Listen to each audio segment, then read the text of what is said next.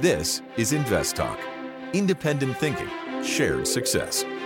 Justin Klein and Steve Peasley stand ready to take your finance and investment questions and share their unbiased answers. Invest Talk is made possible by KPP Financial, a registered investment advisor firm serving clients throughout the United States.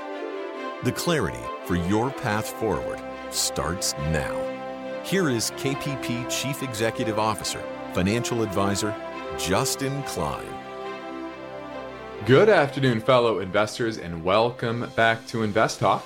This is our Wednesday, November 9th, 2022 edition, and we are just a couple of weeks away from Thanksgiving, but we are also one day post the U.S. midterm elections, and it was an interesting one. Definitely some surprises both ways, but Republicans underperformed overall, and it looks like still going to take the House, but the Senate looks to be still in Democrats' hands, still maybe coming to a runoff in Georgia, but this was a shift in policy, or a shift in expectations from what the market was looking at.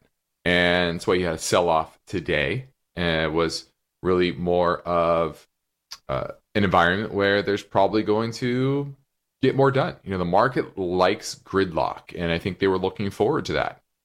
Gridlock means not a lot of changes, not a lot of policy being passed that can throw wrenches in different sectors and the economy as a whole.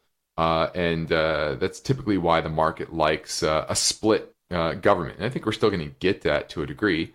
But Biden's kind of tends to be historically a bipartisan guy. So if the Republicans do have the House, that's only one hurdle to get over to get things done. So I think that was the catalyst for the pullback in markets today. And we're in a very politicized time, and that is something you have to consider. Not just domestic politics, but geopolitical politics as well. And this means that you need to take the quantitative as well as the qualitative measures of every investment. Some companies, some assets have political risk. Think of mergers and acquisitions. Microsoft's a good example. Europe's looking at their acquisition of Activision. And that is a potential headwind to that deal, and thus the way Microsoft as a company looks. And that's not something that you can put a number on. You can't go on Yahoo Finance and look that up. But it is something that has to be considered. And every industry has these factors that sometimes are more in play and other times less so. Right, what will energy policy be over the next couple of years due to this shift in the electorate, or a shift in the representation? What about in the finance industry? Banking rules, investment advisory rules. These are all factors that you need to consider. And these are times where you often are reminded to think about those things. It's easy to hone in on the quantitative analysis. It's a lot more difficult, takes a lot more thought, takes a lot more of a balanced approach to understand the risks on the qualitative side. And you see that in the crypto space right now. What's happening with FTX and that blow up. And a lot of that stuff is based on leadership within the space, Sam Bankman-Fried, and the fact that a lot of that stuff is very opaque. It's hard to understand what is happening there. And this is a qualitative risk that has been unleashed because it's hard to quantify what the leverage is in the system, where that system is ultimately going to break. And I've said this before when it comes to the crypto space. A leverage system without new capital going in will collapse to base money, meaning that all the leverage within the system will be shaken out, will be squeezed out with margin calls and panic. And guess what? Just continues to happen over and over again. And so anyone that's surprised by this is just simply not paying attention. Or is just drinking the Kool-Aid without having that balanced approach, that bigger picture analysis of the space. So that's what I'm here to help you understand, is that this is not easy. This is not a one-factor endeavor. I mean, you can't look up one thing and know exactly what to do. And that's why I'm here to answer your questions. So I'm Justin Klein, and I'm here every weekday, along with Steve, to canvass you for the things that are on your mind. And the phone number is always 888-99-CHART, 888-992-4278, so I get through and ask your question on today's show and anytime.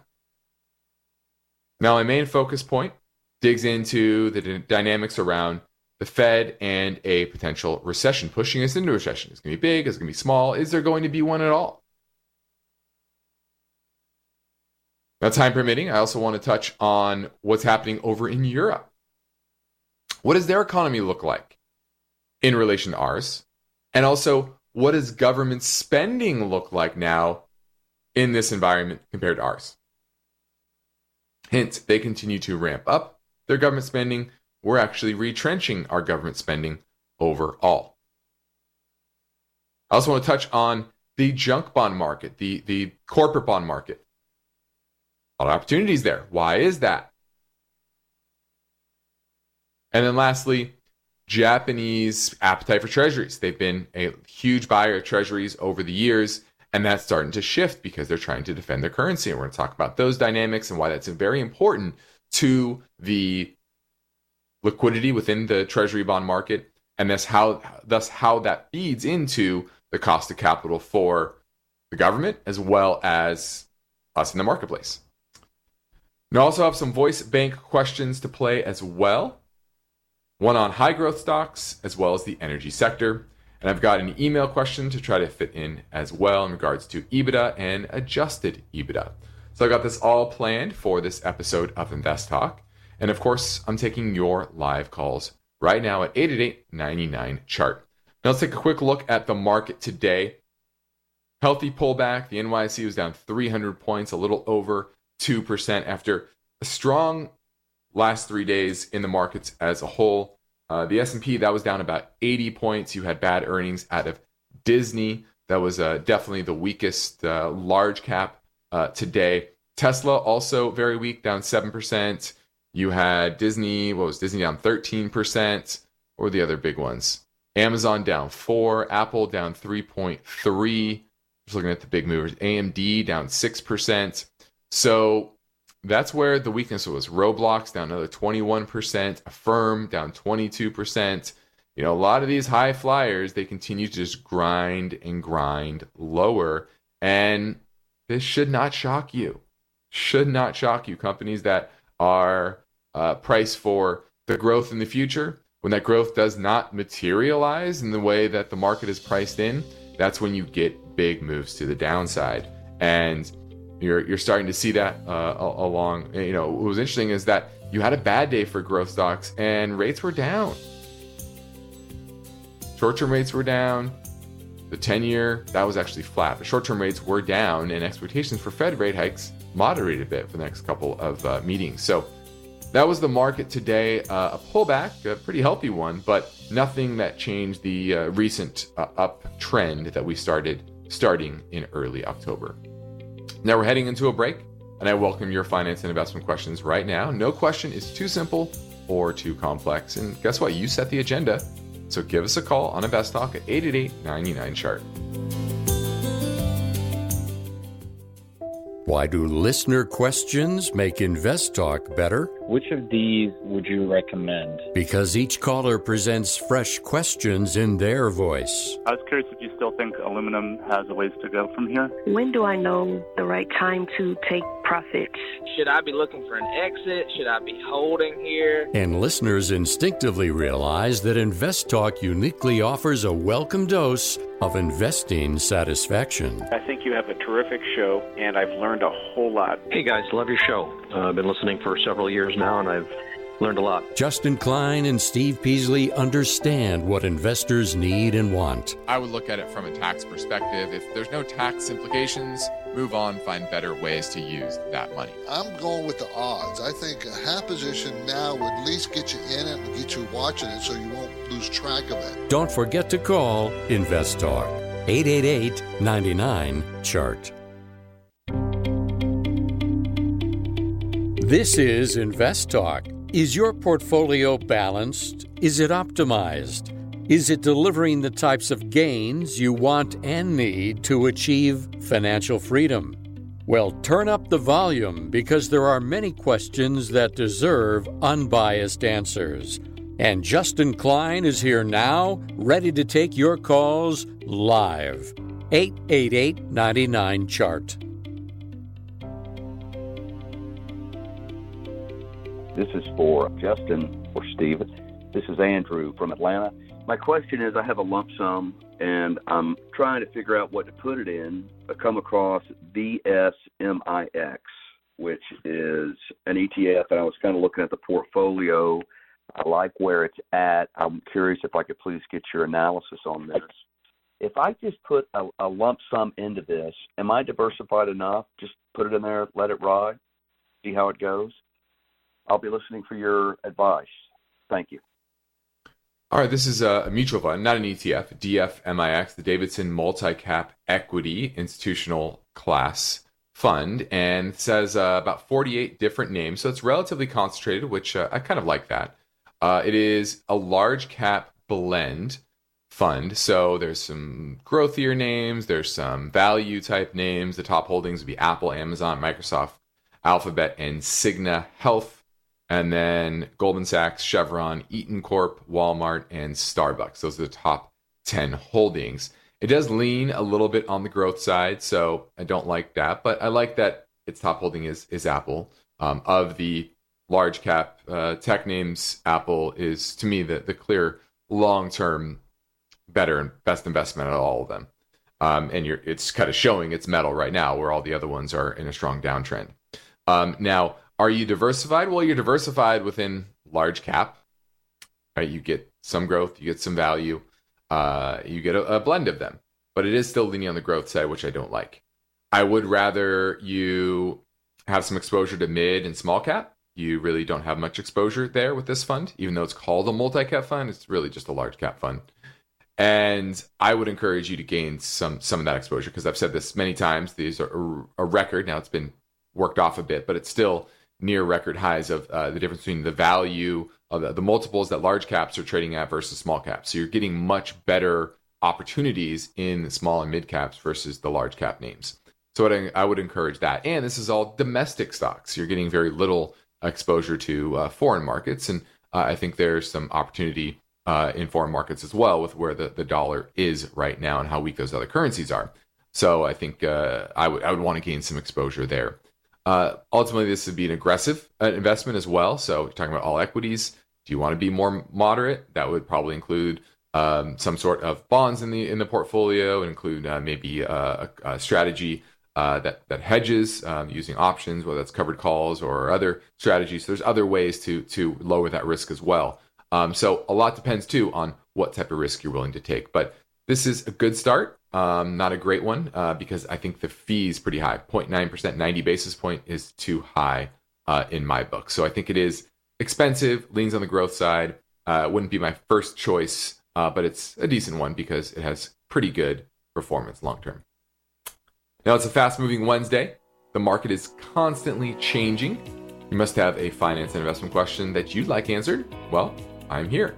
And you set the agenda. So give me a call now on Invest Talk, 888-99-CHART.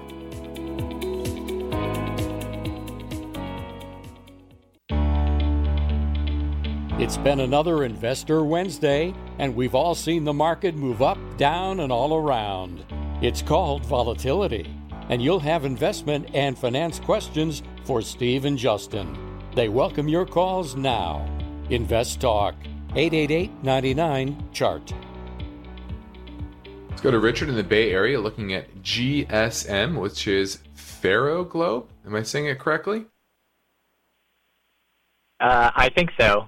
Okay. If you know, I would. Yeah, thanks for taking my call. I like this one because it's materials company and mining company, and it's small cap, so it's probably more volatile. And hopefully, I catch it at the right time. But I don't like about it, and I like also its lower geopolitical risk. I think from what I read. What I don't like about it is Charles Schwab says the profitability is low, but then when I look at the margins, they look reasonable, and then it didn't make money, but it's expected to do so in the future. So was wondering what your thoughts are. Well, you're right. It is expected to make money. In the last 3 quarters, it has, and in a big way. It's done very well. Its margins have expanded significantly, and I'd have to figure out exactly why that is. Does that have to do with Russia, and maybe there's not a competitor? Is there a competitor being taken off market there that's allowing them to expand their margins? Because historically, their operating margins are not very good. Right now, they're 21%, trailing 12 months, but they were briefly positive for 2017 and 2018, but 2019 and early 2020, it was negative pre-pandemic. So, historically, this has not been a company that has great earnings. But I do like the place that it's in. It's in the especially metals industry.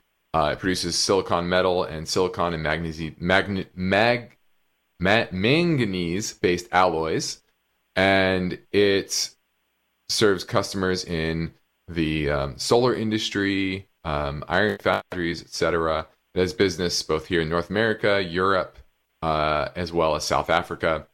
And so I like the business that it's in. I just don't like the profitability trends longer term. And I'm afraid that this recent boost in profitability is more of an anomaly. I'd really have to dig into that, see why are they earning such high profits? Is this something that is a flash in the pan like it was in 2018, or is this more of a structural thing where suddenly they're now the leader within the industry, or there's a new line of business that they got into that's super profitable, whatever that is. So I'd have to dig into that. Technically, not looking good. It's making a series of lower highs and lower lows. It's in a downtrend, not a strong one, but certainly in a downtrend. So there's nothing on the charts that's telling me, oh, this is an exciting name to get into. So I just have to do more work. These smaller cap names, sometimes you have to do that, and if they're earning well above their previous trend, you really have to understand why that is, because oftentimes that can be just a flash in the pan. So I'm passing on GSM until I answer that question. Thanks for the call.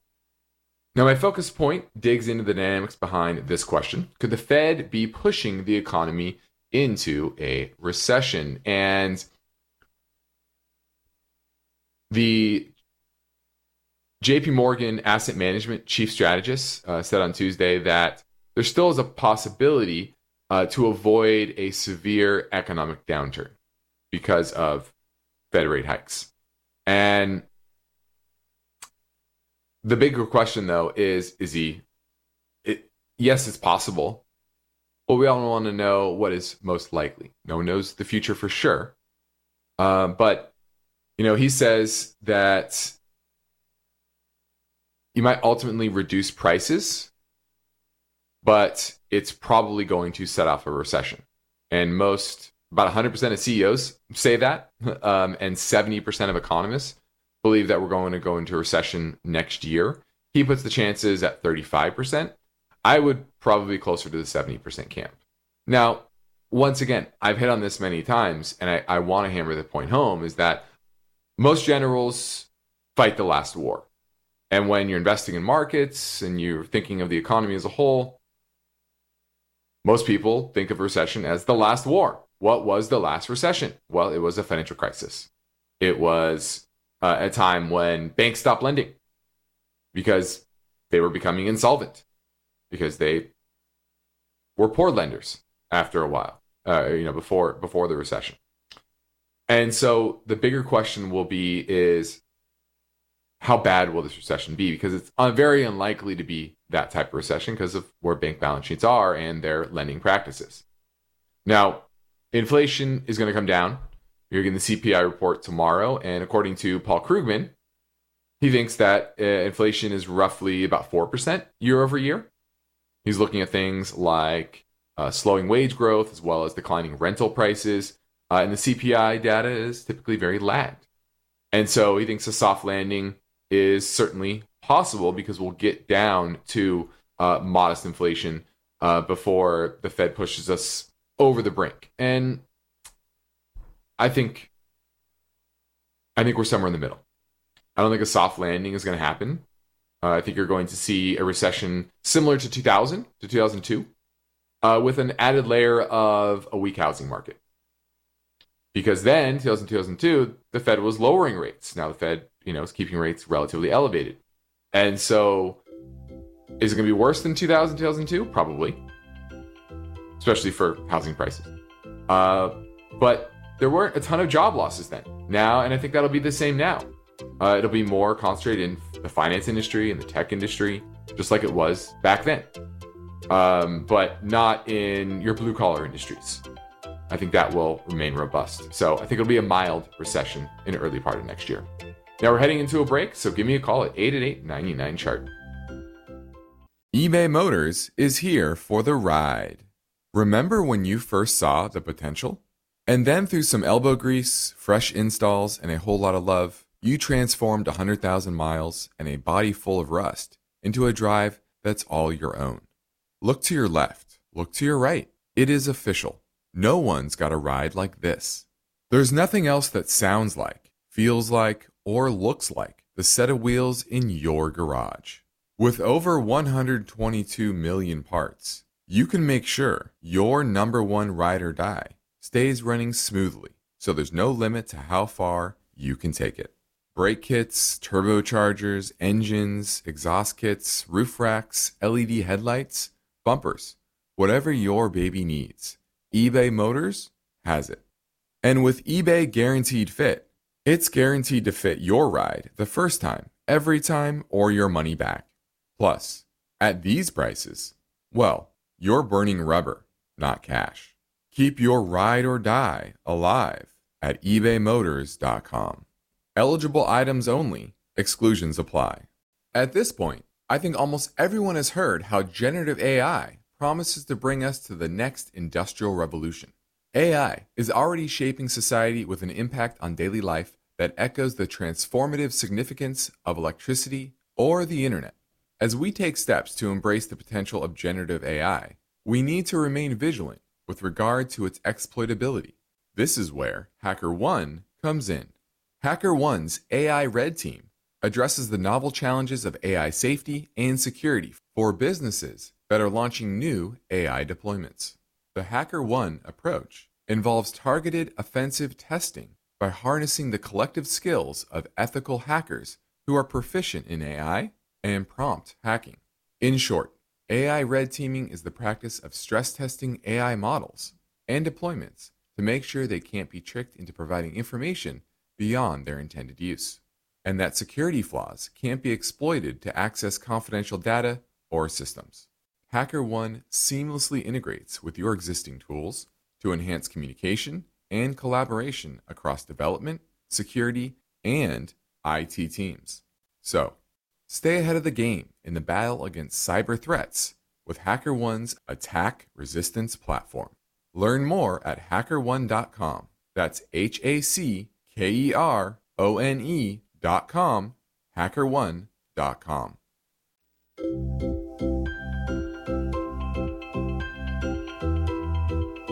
Each day, InvestTalk listeners submit their finance and investment questions via phone or email. Would you like your question to be put near the top of the list? Just take a minute or two to leave a review and rating for InvestTalk at iTunes. And be sure to include a brief question with your iTunes review comments.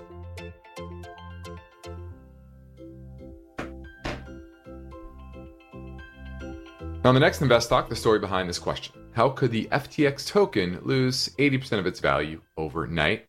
Cryptocurrencies as a class sank on Tuesday, with Bitcoin and Ethereum both plunging more than 10%. So we're going to dig into that story tomorrow. But right now, let's pivot to the Invest Talk voice bank for this listener question. Hi, Justin and Steve. My name is Jacob from Arizona. I'm a pretty young investor, and I just had a few questions for you guys.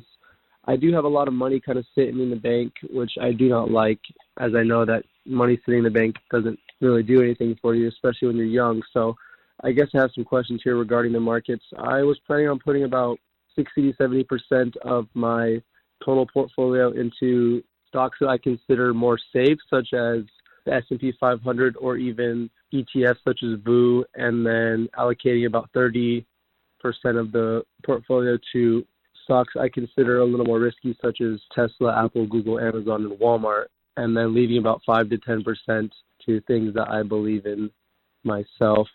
Do you guys suggest, I guess, playing it safer and allocating more of my portfolio towards ETFs and things, or should I kind of play it more risky? Should I be dividend investing? What are the options, or the best options that you guys would give a young investor here? I appreciate all your information you guys give out, and I look forward to the answer in the podcast. Thank you. Have a great day.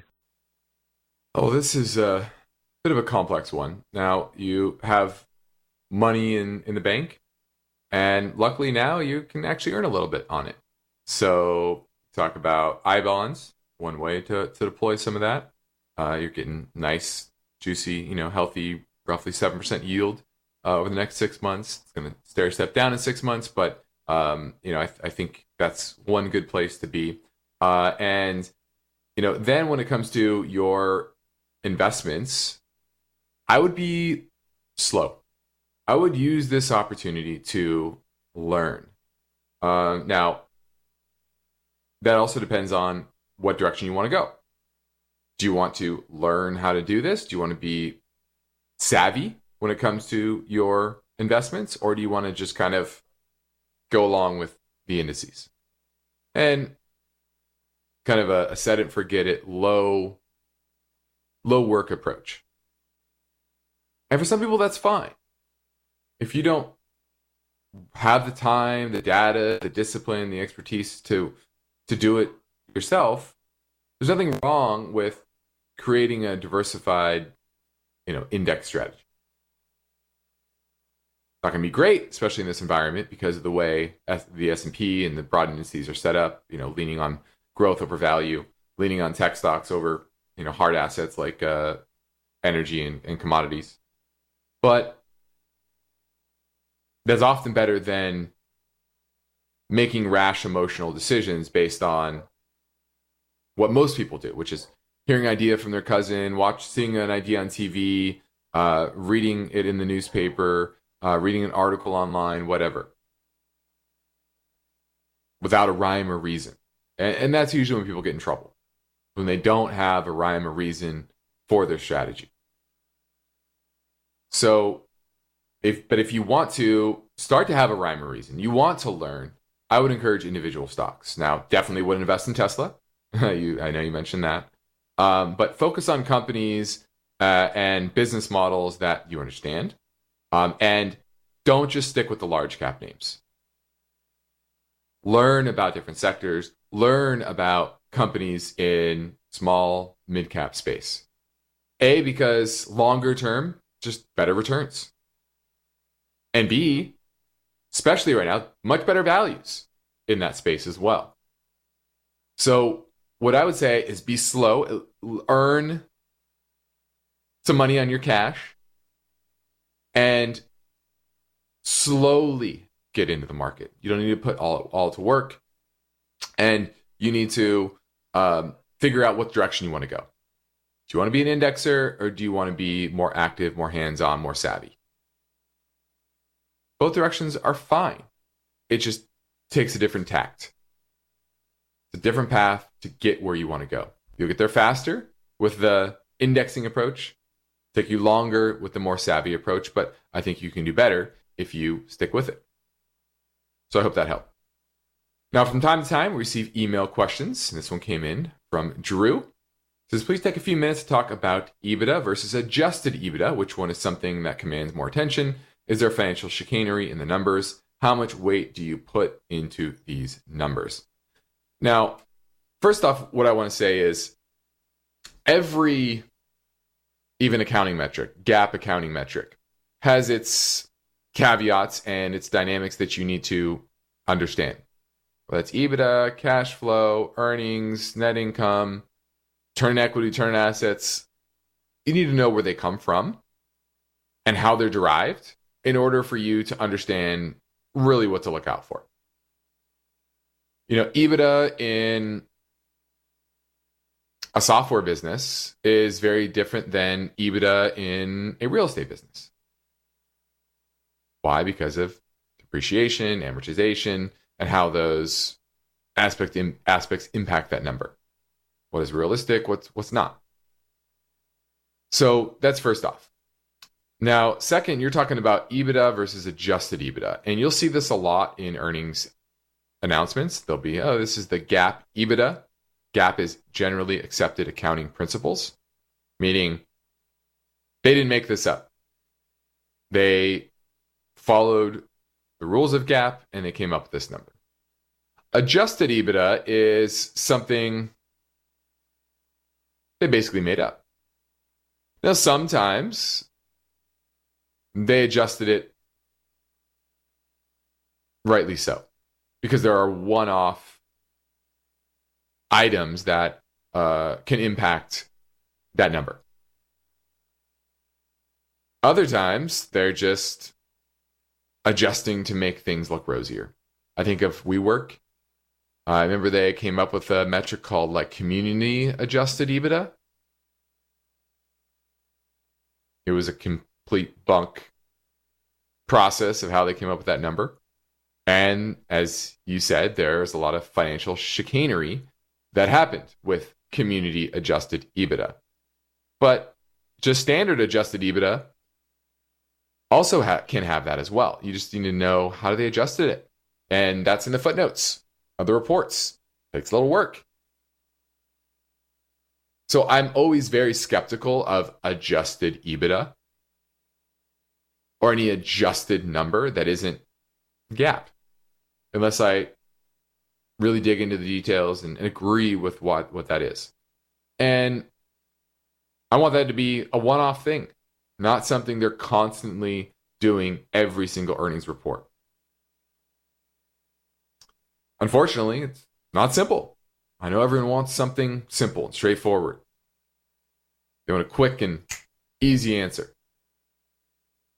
Especially when you get into earnings reports and large company balance sheets and accounting metrics, it can be quite complex. That's why, taking the CFA is challenging. Because you have to learn those type of things and go through that process. So, I wouldn't trust adjusted EBITDA. Thanks for the call. Now let's grab in another caller question from our Anytime Listener line, which never closes, at 888-99-CHART. Hey, Justin and Steve. Rob here from Wisconsin. Thanks for the show and thanks for the education you provide us all. I was wondering if you could give me your opinion on Lumen Technologies, L-U-M-N. I have it in a 401k, long-term hold. They announced cutting their dividend completely. Is this company a hold still or buy or sell? Just curious what your opinion is now with the announcement. Thanks, guys.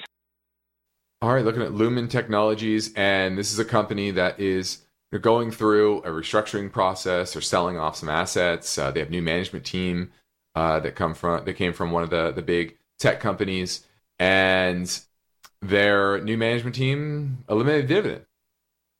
I didn't think they would eliminate it completely. I thought they would trim it, cut it, but they decided they'd rather take that money and invest in the business, and most importantly, buy back shares.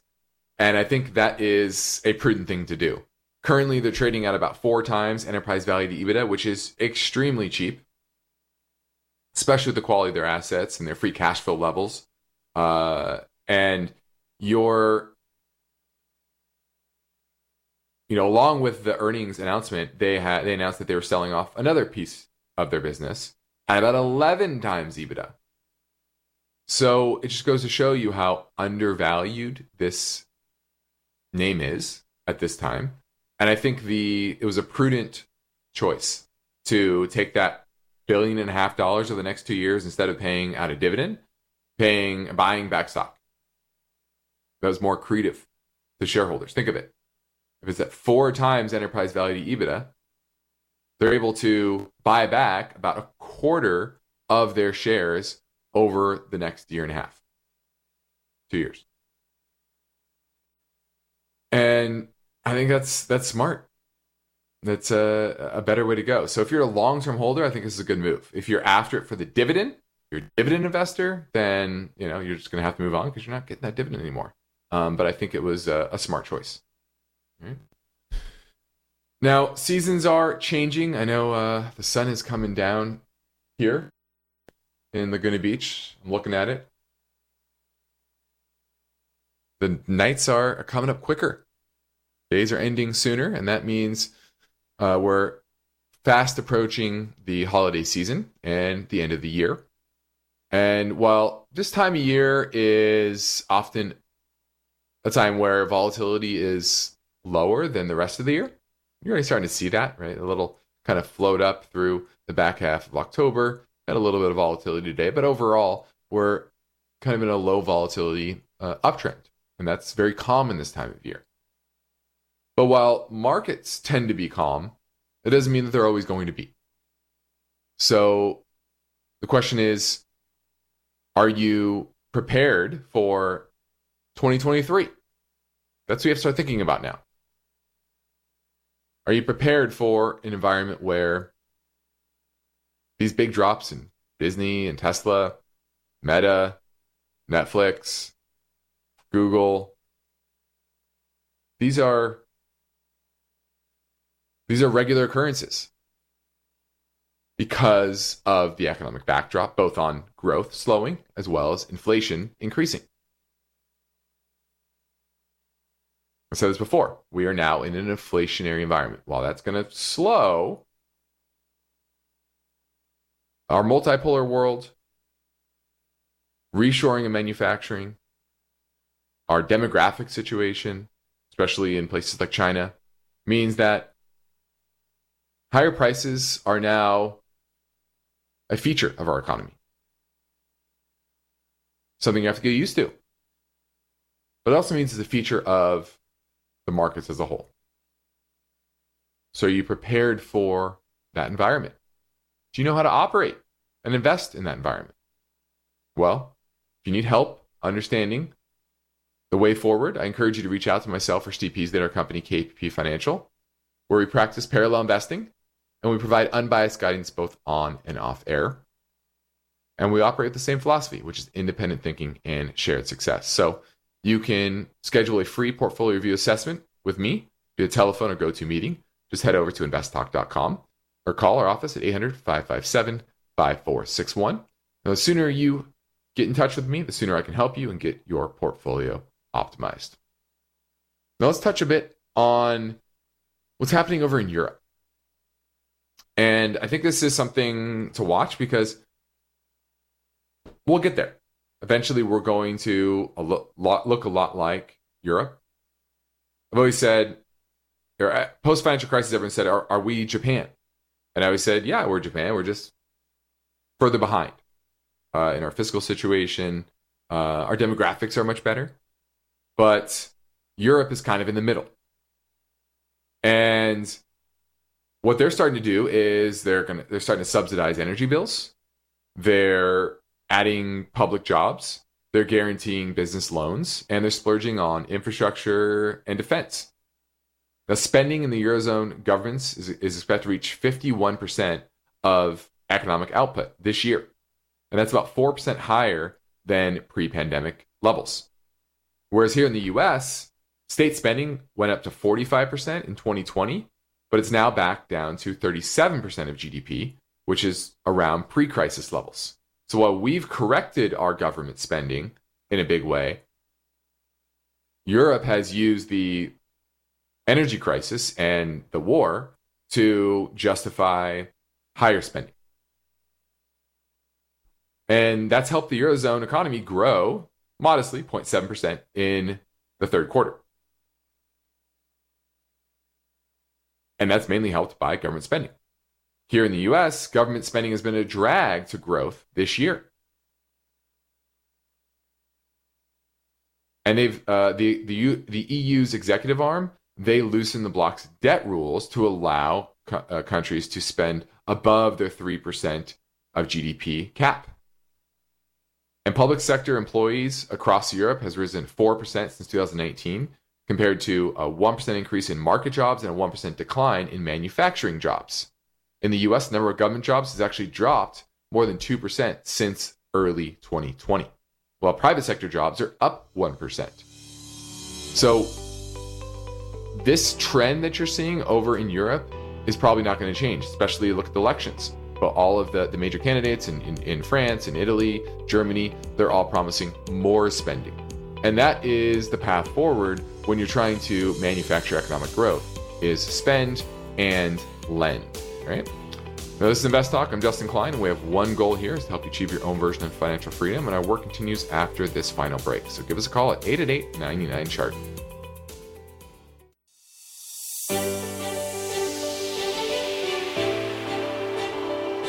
The stock market is volatile. It's constantly changing.